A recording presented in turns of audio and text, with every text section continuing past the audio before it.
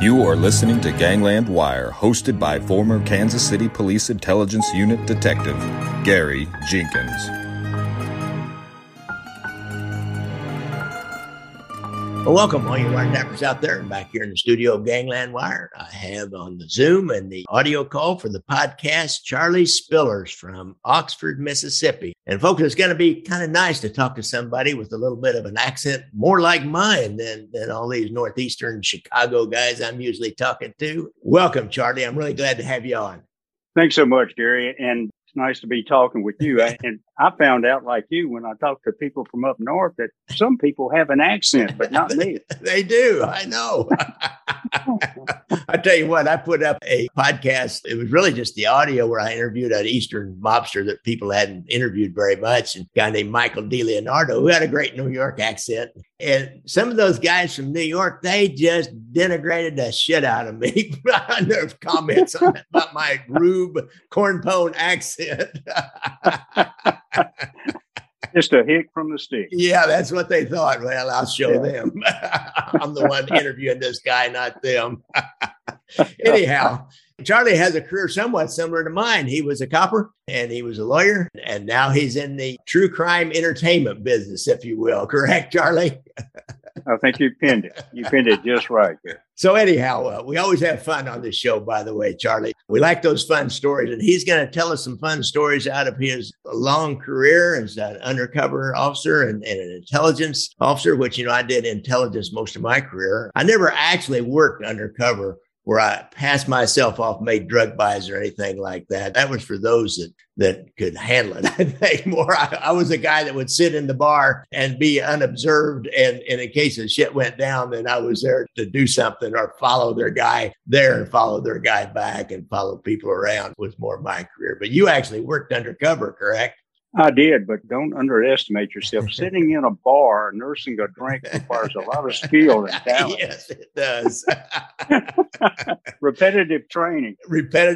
So anyhow, Charlie has written a book about his life called Confessions of an Undercover Agent, Adventures, Close Calls, and the Toll of a Double Life. And there is a certain toll in that life. We had Giovanni Rocco on, and he talked about the toll. He was a New Jersey policeman, worked undercover quite a while on some of the East Coast mobs. And he talked about the toll that took on his life.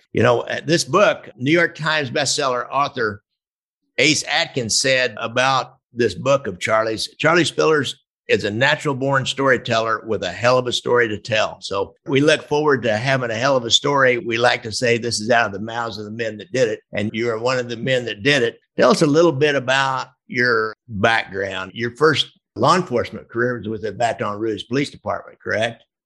Right, that's right. By the way, the other thing Ace said, the last part of that was, I don't know if Charlie Spillers was brave or just plain crazy. I don't think I go with the crazy part of it. Yeah. Yeah, I tell you what, a little bit about my background. By the way, the reason that I wrote the book, Confessions of an Undercover Agent, was because after my law enforcement career and while I was a federal prosecutor for 23 years, career prosecutor, and I worked with dozens and dozens of federal, state, and local agencies and dozens of cases involving undercover, I came to realize that my undercover career was fairly rare. One, because I'd worked undercover so long, about 10 years altogether. And secondly, because I'd worked on so many different groups, different types of criminal groups, from drug traffickers to smugglers, international smugglers, Dixie Mafia, auto theft people, things like that. And that's, so I thought it was a lot of interesting stories that the public would be interested in seeing. Oh yeah, that's me. Did I get you up there finally? I just saw it. There we go. I just saw it. Yeah. Confessions of an Undercover Agent. Yeah. By the way, as you can tell, a haircut makes a lot of difference. I don't quite look like I looked then, right? That haircut makes you quite a don't. difference. That does make a difference. By the way, my last undercover looked a lot different from that. During the almost last year I worked undercover, that's when I was working on a mafia-linked air smuggling operation and Mexican smuggling operation. For my last undercover, I was wearing a three-piece suit And I portrayed myself as a wealthy businessman, Memphis businessman, who was tied in with organized crime in the Northeast. So, yeah, that picture was me during a lot of my career, except for the last little part of that. Interesting. Yeah, as I was saying, I wrote the book because one, I'd worked undercover so long, and two, I'd had different types of criminal groups I worked on. And by the way, unlike a number of people who worked undercover, there were some of us who went from identity to identity. I've used dozens of names and different cover backgrounds and all that. Sometimes it's hard to keep up with who you are. And sometimes you even look in the mirror and you try to remind yourself. But yeah, I fought as a Marine squad leader in Vietnam. And after that, like a lot of people who were in the service, especially Marines, I just missed the excitement. So I went to work for Southern Bell, but then took a pay cut to become a uniformed police officer. I did too. I took a pay cut to be a copper. Yeah, exactly. And I joined the Baton Rouge Police Department, and I was on for about 2 months when the captain in charge of the new intelligence division came by to visit me at my apartment and wanted to know if I would volunteer to work undercover. After 2 months on? Yeah, after 2 months on. And one reason is because, I wasn't very well known in the Baton Rouge area. And so I had no idea what that meant. But, boy, it sounded exciting. So I jumped on and said, yeah, I'd be glad to do it. And he said, well, don't report for your shifts. Stay away from the police department. Yeah. And so from then on, that started a 10-year career of working undercover. And my first assignment was basically to infiltrate career criminals in the Baton Rouge area, which was, boy, you talk about a good target. Baton Rouge at that time was so good because you had the mafia influence out of the Marcello family in New Orleans. Right. You had organized crime involved in gambling, and you had your high-level criminals involved in different things. And I wound up infiltrating a gang of safecrackers and burglars. Did they provide you with an informant? By this year, you're kind of new in your career. So did they provide you with somebody who would interview you in and kind of say, hey, this guy is okay. I know this guy. And then maybe kind of cut him on out after a little bit, maybe, or maybe he sticks with you for a while. How did that work? Exactly. They provided me with an informant. First of all, I worked undercover. And then eventually they got an informant who was on the fringes. Yeah. And I had him introduce me and then cut him out. Yeah. And then continue working. So primarily, except for a small period of the informant getting me into certain people, it was just me. And back in those days, you'll remember this. Back in those days, you didn't work with surveillance when you were deep cover. Yeah, no. Because you couldn't. Because number one, surveillance couldn't keep up with you all day and all night without being completely burned down. And if surveillance gets burned down, it burns me. So no surveillance. And back during that time, no wires except for, something that was going to be a by bus. So my career then was going to the strip clubs in Baton Rouge. They were nightclubs. Yeah. And those were the clubs where the career criminals hung out. They were like their unofficial headquarters. Yeah. So when I would go in the afternoon, show up, they would be at their couple tables and wave me over. And of course, the owner and the dancers and bar girls, that's where we all gang, and you're part of this close knit group of nothing but criminals. So anyway, that's how I started. Did they provide you with some purported stolen property? Did you get some stuff out of the property room or go buy a bunch of stuff to say, hey, I got this in a score, maybe you can give them a good deal on or anything? We've done that a lot here. No, none of that. Later on, though, when I was with the Mississippi Bureau of Narcotics, and I was working to infiltrate Dixie Mafia auto theft ranks. This was in Northeast Mississippi. And the Dixie Mafia, especially in different regions, were especially clannish. Yeah. And I mean, you just about so difficult to infiltrate them. We had two sisters who were real thugs themselves. But one of them's daughter had been raped. A little minor daughter had been raped by, one of the Dixie Mafia people, and they wanted to help. Well, they could get me into the fringes, but I knew people wouldn't accept me. So I had two women lay down stories about me. Oh, Mike. I was using the name Mike. Oh, Mike over in Alabama. Oh, my God. He's so bad. He'll cut off your head and shit on your neck. Mike is terrible. I finally had to tell him, tone it down a little, tone it down a little. But anyway, they created this picture of me with the criminals before I ever showed up. Yeah. So I had them lay down stories for a couple of weeks. And then after I showed up, I went to a Walmart in another town, bought a brand new TV still in the box. I took it to a pawn shop bail bondsman who I knew was connected with him. Yeah. I told him we had ripped, my people in another state had ripped off a truckload. I said, don't worry, it's not around here. No heat on around here. But we've got, my people have gotten rid of it. I've got a couple left. If you want it, I'll let you have it $30 or whatever. And, he thought that over and he looked me over and he said, can you come by after 5 tomorrow when I'm close? And I said, yeah. So then another time I showed up at his place and I said, come out here to the car. And I opened up the trunk and in the back were M16s. Oh. Yeah. And I said, hey, I'm a friend of mine or somebody ripped these off in the armory in another state. Yeah. I'm taking them somewhere else to get rid of them, but let me know if you ever want one. Yeah. And as you can imagine, he went around vouching for me. Yeah. And connected me up with a couple of career criminals who later on showed me, about 30 something or 40 big rifles and shotguns and AR-18s they had ripped off a collector. They were trying to sell to me. And then one night we were driving through the back country of Mississippi at night, these back hills.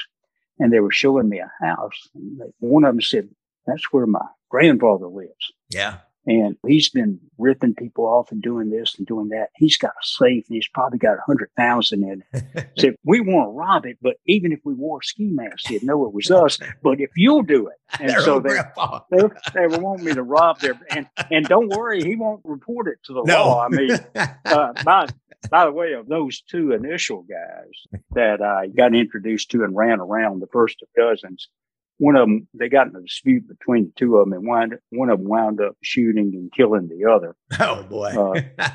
Yeah. Oh, look, by the way, your viewers might be interested in a key experience I had when I first went undercover in intelligence. In now this will be in your book, right?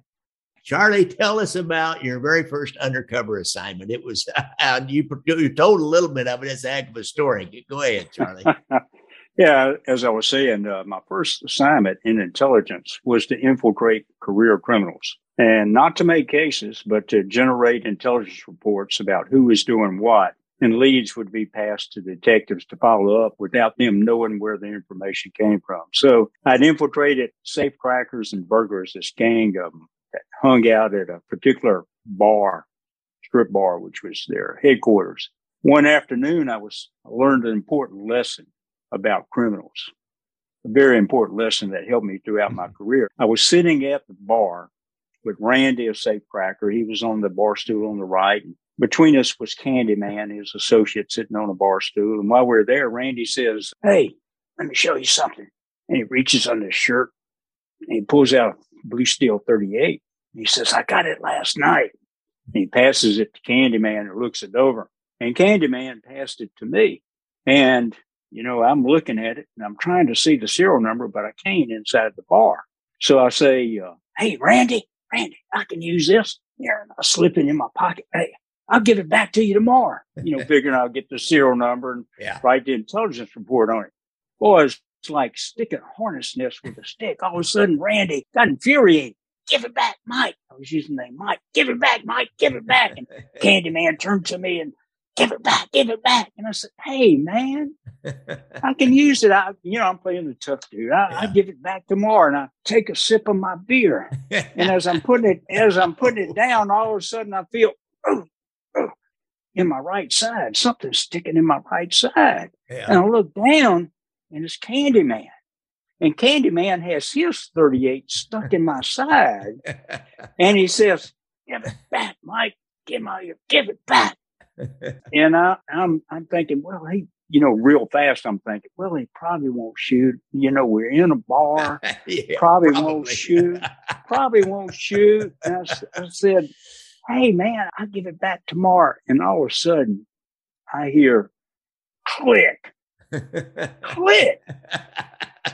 When you pull back the hammer of a Yeah. revolver.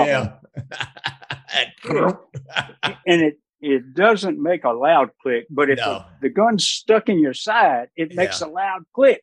Click! Yeah. And that trigger is hair trigger now. Just a Oh, little touch of it. oh, and yeah. that son of a bitch is off. Oh, my gosh. Yeah. I looked down, and his finger's on the trigger, and the hammer's all the way back, and it's stuck in my side. And real quickly, the thought that shot through my mind, that's a word shot through my mind, was, really. he's probably not going to shoot me intentionally. But you know what I'm worried about? I'm worried about, the gun's just going to go off. Right, and right. Quickly, I'm praying, sneeze, don't cough, don't hiccup. Don't anybody just walk past him and happen to bump him with your shoulder. Don't let your finger twitch. And I'm praying, don't let it twitch. And I said, okay, man, okay, I'll give it back. So what I did was, and I moved slowly. I wanted to do it because if I moved too fast, I was afraid to jerk on the trigger. So I said, okay, man. So very deliberately, I put my hand down into my pocket and I pulled the gun out and I passed it past him below the counter to Randy and brought my hand back so he wouldn't jerk. Well, now here came the dangerous part. Here came the real dangerous part. He uncocked it. Yeah. But he uncocked it with it still in my side. Oh, and of course, your viewers know how you uncock a revolver. Yeah. You put your thumb on the hammer, pull the trigger, and you try to hold the hammer back and you try to lower it slowly, because if the hammer slips, bam, it goes off. Yeah. Or if you lower it too fast, bam, the gun goes off. So he pulled the trigger. And by the way, I told my neighbor, firearms instructor, about this. Yeah. And he said, oh, yeah. He said, my gosh, on the range, I've had a revolver go off twice when I was trying to uncock it. Yeah. And so here he is, he's uncocking it. Boy, and my guts are twisted inside, and I'm praying, thumb, don't slip. Don't blow it too fast. And you know what? It probably took maybe full 3 seconds. Yeah. For him to lower it all the way until I could unwind. Now, think about this, though. Think about this, Gary. For you and I here talking, 3 seconds goes by like this, or somebody said, watching a pretty girl in a park goes by like that. But if you're under the drill in a dentist's office, how long does 3 seconds take? Huh? 3 seconds. Oh, Lord, man, that was about a lifetime. I mean, and finally he lowered it. As I was saying, I learned an important lesson. Yeah. Right then, early in my career, about criminals. I learned that criminals don't practice firearm safety. And unfortunately, and in my book, there's other examples of criminals not practicing firearm safety. But I learned a lesson then. Well, after I gave the gun back, we were still friends again, but they could be vicious, violent friends at any moment. Yeah, really. And that was an example of, by the way, we were talking about my career, to just encapsulate that for your viewers. And I wrote about each of these in the book, a little bit about the background part, but mainly the book is about 10 years undercover. But after serving in the Marines, I was with Baton Rouge PD for 6 years, nearly all of that undercover. And then I was with the Mississippi Bureau of Narcotics for 12, 13 years. And the first 5 or 6 years of that was undercover. After that, I became a federal prosecutor for 23 years. Mm-hmm. And while I was a federal prosecutor, I volunteered and served 3 tours in Iraq for the Department of Justice. Oh, really? As an attorney advisor to the Iraqi court that tried Saddam and other high-level regime leaders. And on my 3rd tour of Iraq, I was the U.S. Department of Justice attaché for Iraq, working with Iraqi governments of other nations and, of course, the military, the embassy, and all that. My work in Iraq was commended by the FBI director, by the Deputy Attorney General, by Britain's Minister of State for the Armed Forces, and also my work was commended by the British ambassador. Well, you know, and those of your viewers who have been in law enforcement know that we love those commendations. Don't we? Yeah. I mean, we love them. And I used to think those commendations meant something. But then I came back from the grocery store back several months ago. Yeah. And as I got back from the grocery store here, I put the groceries on the counter and I turned away and my wife was going through the bags, putting stuff away. And behind her, I heard her say, the milk. I said, huh? She said, the milk. I said, what about the milk? She said, where's the milk? And I said, well, it's in a bag. I don't see the milk. I said, but the milk's not here. I said, but no, the milk's not here. I said, but it's not. She said, no, you forgot the milk. I said, but I've been commended by the British ambassador. Yeah. Oh, whoop-de-doo. She said, I don't care. You forgot the milk. And so, I mean, that was a good reminder. Yeah. That no matter how many commendations you've received, no matter how many thousands of copies your book has sold, you still have to remember, one, what to pick up at the grocery store. Number two, you still have to put out the trash can on trash day like I did this morning. Yeah. And you still have to pay full price, or in my case, senior price for a cup of coffee somewhere. So those commendations don't mean much. Yeah, and really. as your law enforcement viewers know, one all crap letter wipes out a dozen data boy letters, right? Yeah. Hey, we know about this from the profession, don't we? Yeah. And I'll tell you what, it doesn't matter what kind of danger you get yourself into on the job. When you go home, you still have to remember to go get the milk. They don't even want to hear about that danger shit. Oh, my God. Yeah, yeah. My wife used to ask sometimes, especially about a rock, isn't that dangerous? I said, dangerous? I said, hell, if it was dangerous, I wouldn't be going. You must be married to a saint like I am. Yeah. Somebody once said, hey, when you were working, did anybody ever shoot at you? And I said, you mean they shoot at you? Man, if I'd known that, I never would have done that kind of work. Really?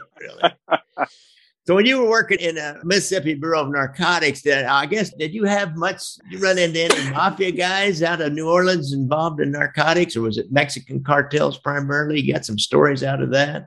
Well, my link to the mafia was an indirect link. I never dealt directly with the mafia guys, but what I did deal with undercover were pilots that flew in plane loads of dope for the Marcello mafia family. And I got introduced to one of the pilots up here, or a couple of them up here in North Mississippi, and that's when I was pretending to be a wealthy Memphis businessman tied in with organized crime in the Northeast. And the good thing about it is the pilot just totally trusted me and told me all about what he was doing and when the next plane load would be and the organization that he worked for and things like that. Basically, the Marcellos had about 6 crews flying in plane loads of drugs for them. And the crews would fly down to Jamaica and other countries and fly back like 1,600 pounds of marijuana, or fly back other drug, cocaine.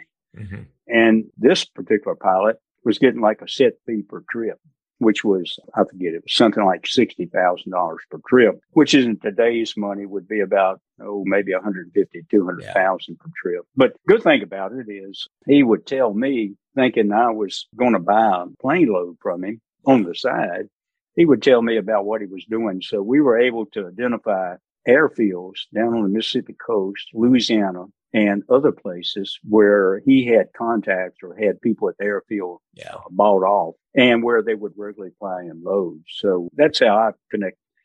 He flew down while I was dealing with him. He was telling me about a trip he was going to take. So he flew down to Jamaica, and on his way back, he ran into headwinds. He was flying a twin beach aircraft. On the way back, he ran into headwinds, ran low on fuel, and he landed in Belize.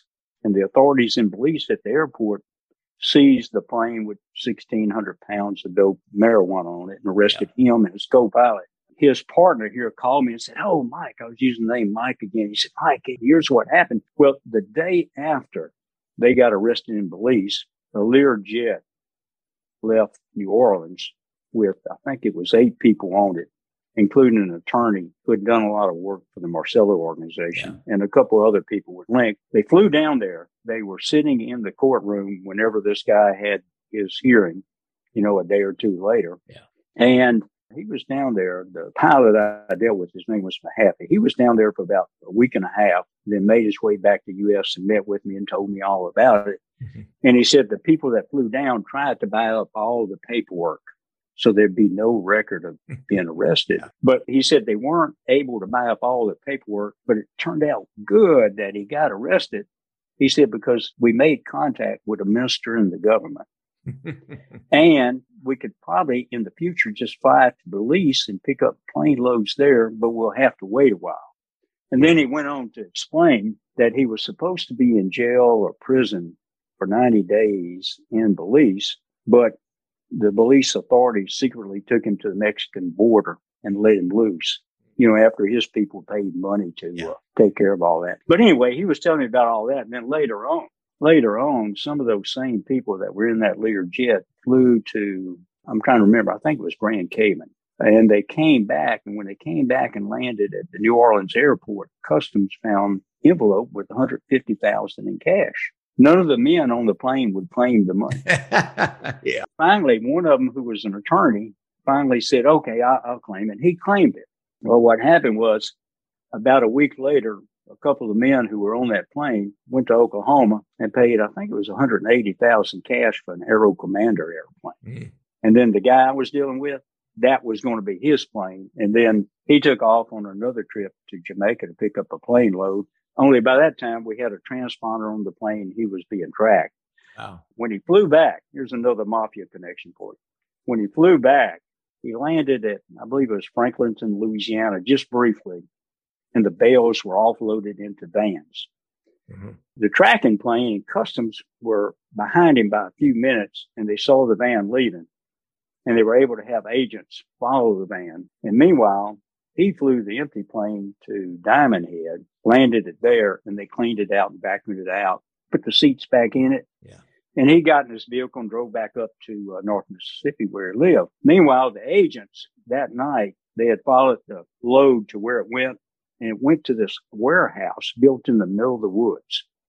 And that night, DEA, Louisiana State Police, other agents hit it, and they got about 750 pounds of marijuana. The rest had been gone. They got that. They didn't seize the plane because if they did, that might tip him off. Yeah. That infiltrate him. But they seized the dope. After they seized the dope, and I met with the pilot Mahaffey, he was telling me about that. He said, here's what happened. He said there were 2 boatloads that brought in tons of dope via Pontchartrain, Lake Pontchartrain. Yeah. And he said they went to the warehouse. And he said, we think what happened is one of those boatloads of dope was tracked. Mm-hmm. And by the time they hit it, all the boatloads were out and part of my load was still there. And I said, oh, okay. Thank you, God. Thank you, Jesus. Thank you, Jesus. By the way, one of the 8 or 9 people who were arrested at the warehouse was Nofio Pecora Jr. His dad was a capo for the Marcello Mafia family.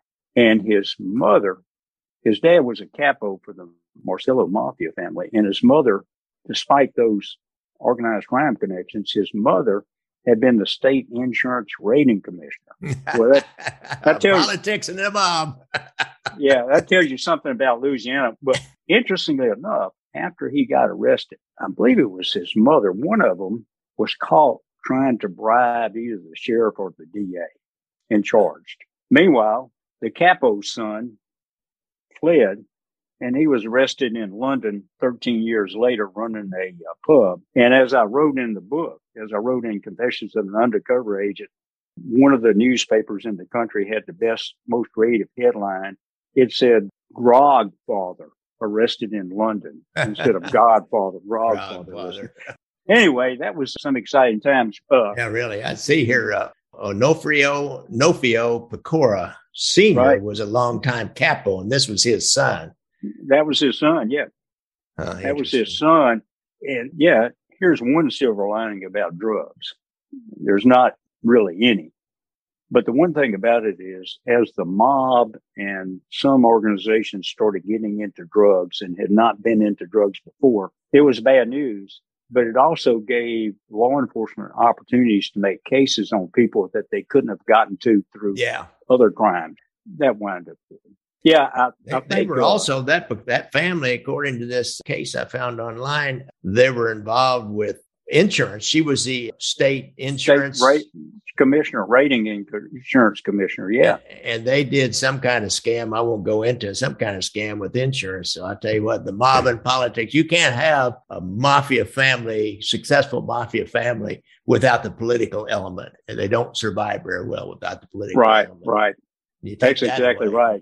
By the way, when I worked undercover on the Gulf Coast, prior to being a wealthy businessman in Memphis, when I started working undercover on the Gulf Coast, I drove a taxi as a cover to break into the heroin trafficking groups down there. I drove a taxi, and then I started laying down a story that I was waiting on this big insurance settlement. I was telling the drug traffickers that. And then finally I was real happy because I got it and I could quit driving. I started driving this big Lincoln.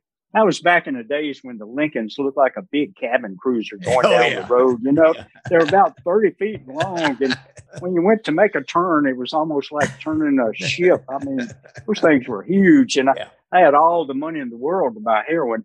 But back during the time I was working on the coast undercover, the coast was populated not by casinos, but by strip clubs. And Dixie Mafia was very active. And the Marcello organization and the Tropicana organization out of Florida, as I remember, they had an agreement to share the Gulf Coast. So they had their own interests. And of course, the sheriff, Leroy Hobbs, there on the Gulf Coast was one of the people that was connected with the criminals. And later on, DEA or the FBI was able to make a reverse undercover case on him involving dope. But the coast was wide open back then. And like I say, the Dixie Mafia and two mafia families were very active during those times. In fact, I remember one of the guys I was working on, Dewey D'Angelo, who had a bar. I had to stop working on him after a while because he wound up in the trunk of a car with a few bullet holes in his head. You know, the typical type thing. Yeah. Anytime you find a guy here north of the river shot up in the trunk of his car, you know it's probably a mob hit the same way down there. Let's talk just a minute about this Dixie Mafia. There's a lady, Sonova Cantrell, that has written a book on Kirksey Nicks and some people like that. And I'm sure you've heard of them. And I think they were responsible. They killed a judge and his wife down there, kind of a mistaken deal that the judge's law partner had taken some money from one of them from, I think, this Nick. The Sherry murders. Yeah, the Sherry murders. And so kind of like, I know there was an attorney general in Kansas that wrote kind of an intelligence report about the Dixie Mafia. And it's, kind of from your view, how would you define that? How would you explain when you say the Dixie Mafia? It's not this pyramidal kind of a thing that goes all the way to the commission in New York City, like the La Cosa Nostra Mafia. It's a little bit different. So how would you explain that, Charlie? Well, I'm sure you're familiar with it, Gary. For your viewers who are not, it's primarily a network of career criminals. And on this network of career criminals spread across several states, primarily in the South and Southeast, but very active in surrounding states, they'll come together tightly in some close-knit conspiracies to commit this crime or that crime. And then they'll filter back to what they're normally doing. And then when somebody else has something like for instance, in Mississippi, let's say here in North Mississippi, let's say one of them in a small town, going by something that's actually happened. Let's say one of them in a small town south of Oxford gets in touch with others in Oklahoma or around the country and says, look, there's somebody lives out here in the county that I think probably has a safe and a lot of money. And I can't do it myself, but I need somebody to come down, and do the robbery and or killing. And then the others will come down and they'll go break into the house and do the robbery with ski masks or do the robbery and murder and then leave. And there will be dead bodies and there will be no clues. Or there'll be somebody who's been robbed and may be able to report it or may not, because maybe the money, like the guy's grandfather, maybe the money they accumulated wasn't completely legit. So they'll come together for things like that. And they'll call on others for hits. They'll call on others for armed robberies. They'll rob poker games. They'll rob residences, especially. They're some of the most violent criminals, but they're violent. They will kick. Now, by the way, the people I was dealing with, I wrote about this in the book, people I was dealing with in Northeast Mississippi who were part of Dixie Mafia auto theft rings, I think I wrote an example in the book that in just 1 week, the people I dealt with had told me about this, and this, and that. I mean, so many crimes from child pornography to insurance fraud to burning down a house or trailer, after taking the good furniture out to collect insurance money or an insurance person in connection with them or a law enforcement sheriff or officer they had paid off. That's in the book about just 1 week of that.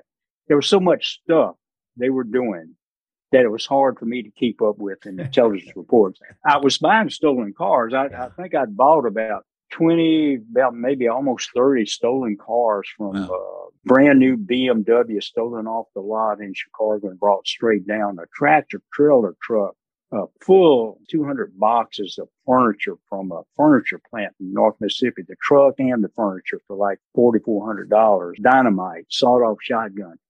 Buying stuff right and left. It was hard to keep up with them. But these same people I was dealing with, they would sometimes brag to me about killings and things like that. And as I pointed out in the book, citizens every day, you get up and you're cutting your grass and you're going to work. Perhaps you're going to church on Sundays and you're doing this and doing that. Well, below that layer is the underworld. Yeah. And the underworld, as you know, and many of your listeners know, the underworld is composed of career criminals, and 24 hours a day, 7 days a week, all they do is prey on honest people, and they steal from them, they hurt them, and sometimes kill them. But that's all they do. And when we're in law enforcement, here's the great thing about it, Gary. When you were working in law enforcement, and when I was working with Baton Rouge PD and MBN, later on as a federal prosecutor, good thing about it is we get to target people like that, right? And work on them and try to make cases on them. And the key thing about that is you were in intelligence, I was too, is you have that intelligence and you know who the most violent criminals or the biggest criminals are, career criminals.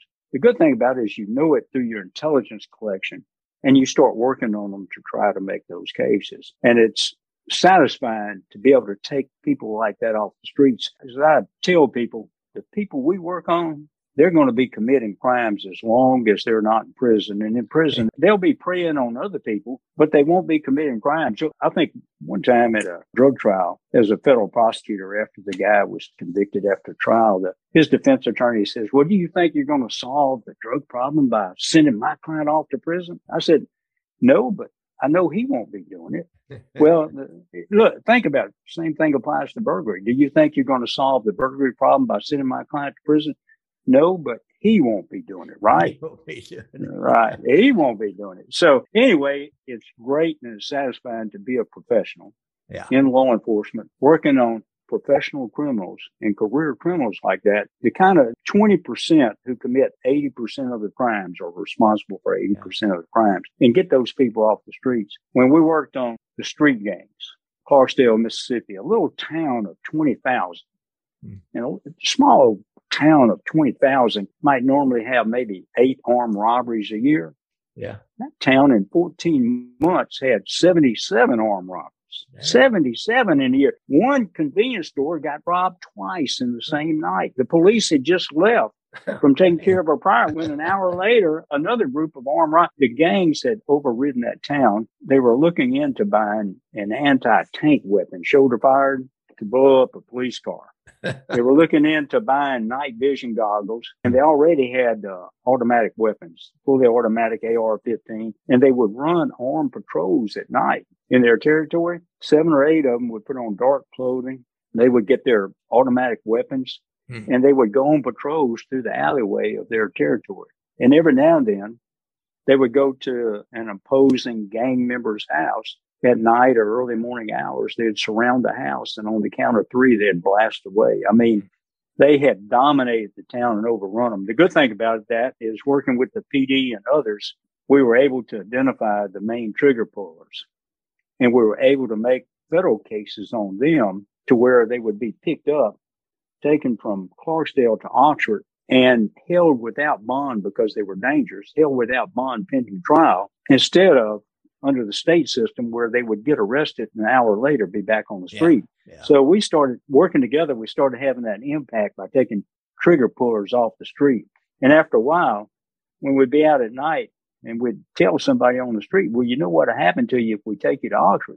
They said, we ain't coming back. And we said, that's right. I mean, that's what it takes to have an impact, a concerted effort of everybody working together.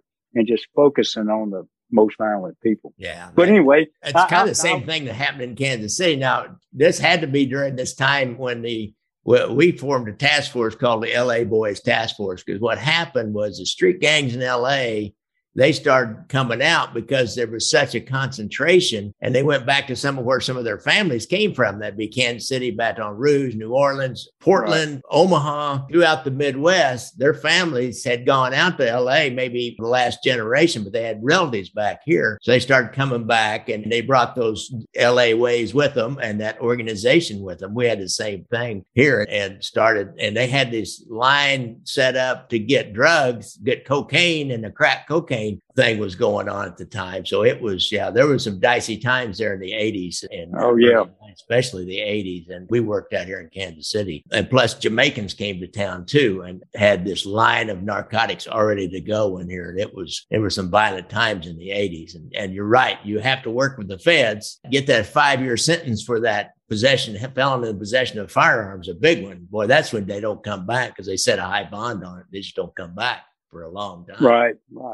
Oh, those federal twos are so good. Yeah. And having been with the PD, having been with the state, really appreciate the twos as a federal prosecutor and being able to use them. I felt like an investigator with subpoena power.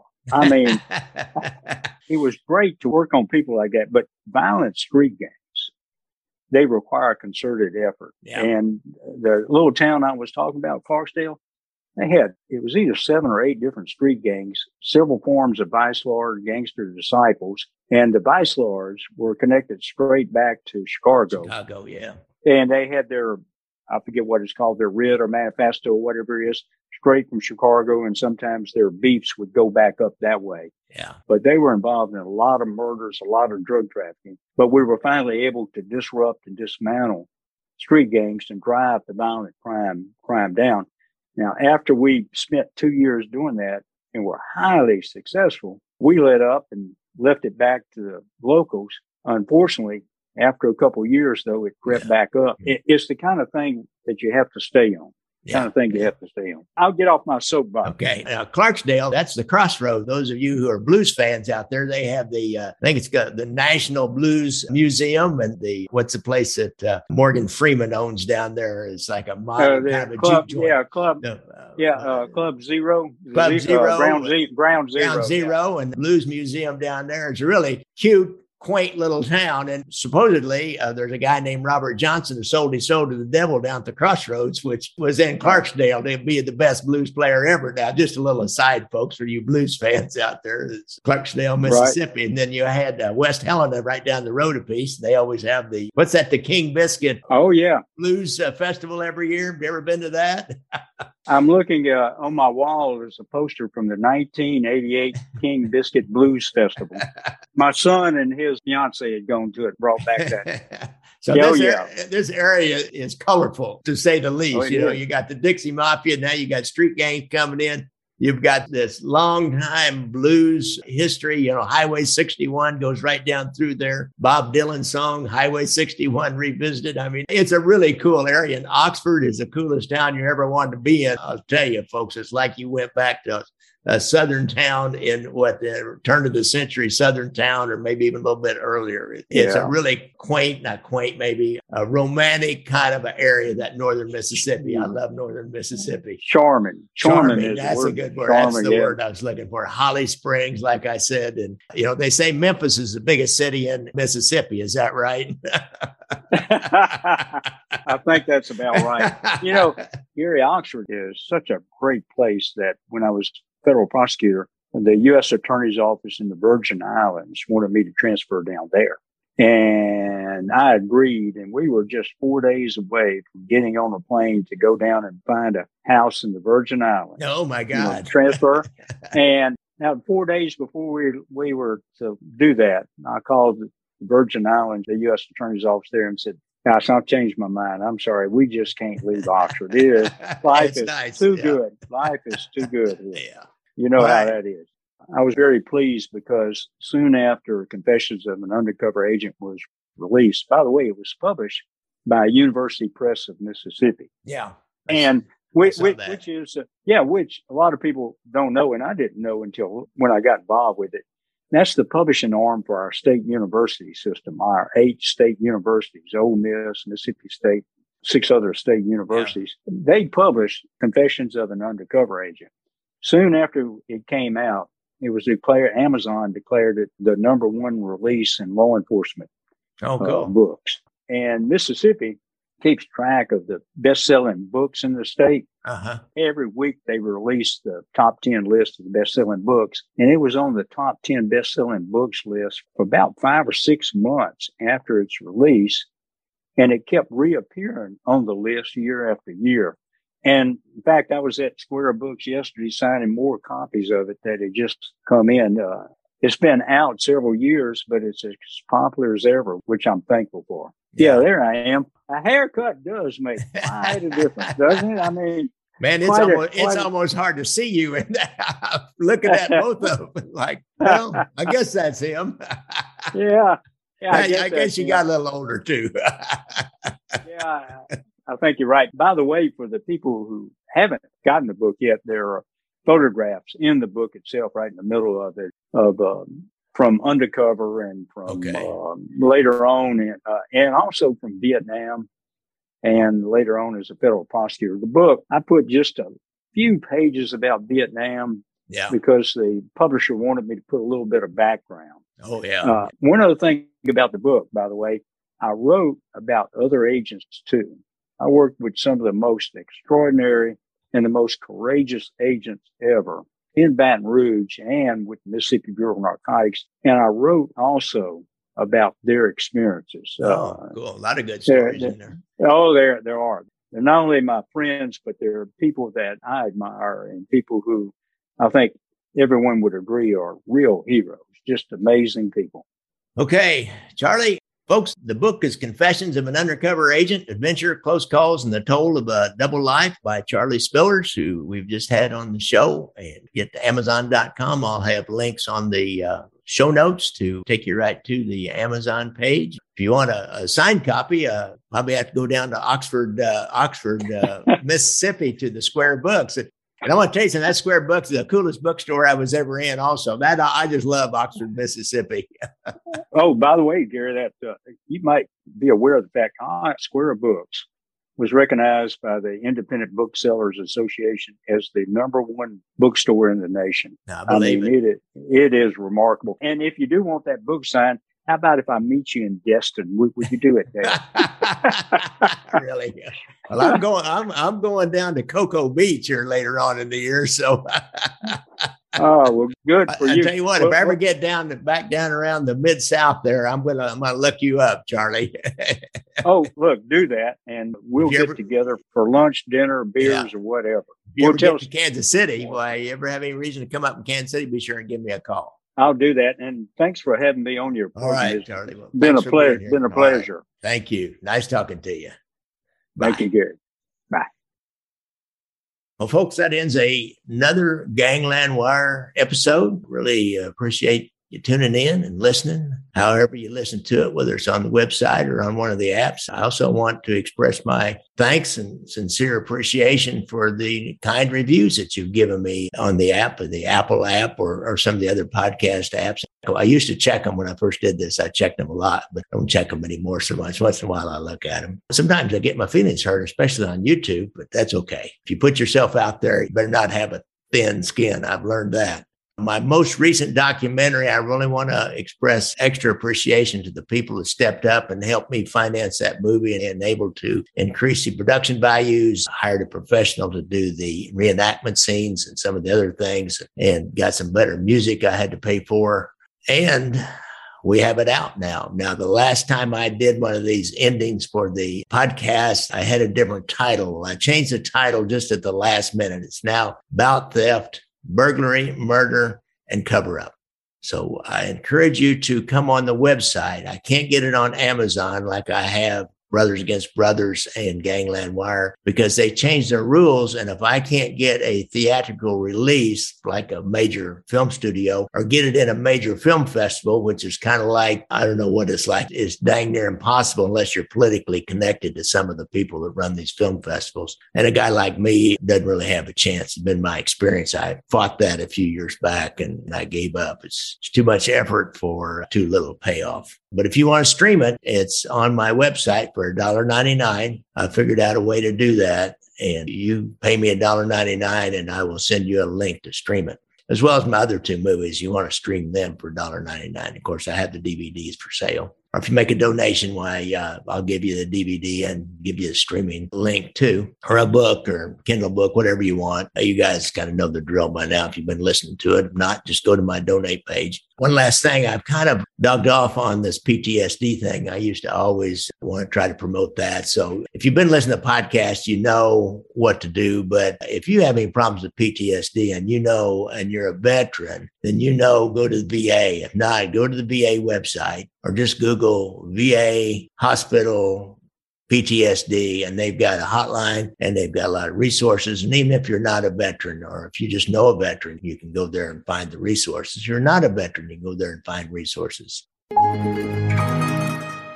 Music provided by our good friend and super fan from Portland, Oregon, Casey McBride. Thanks, Casey.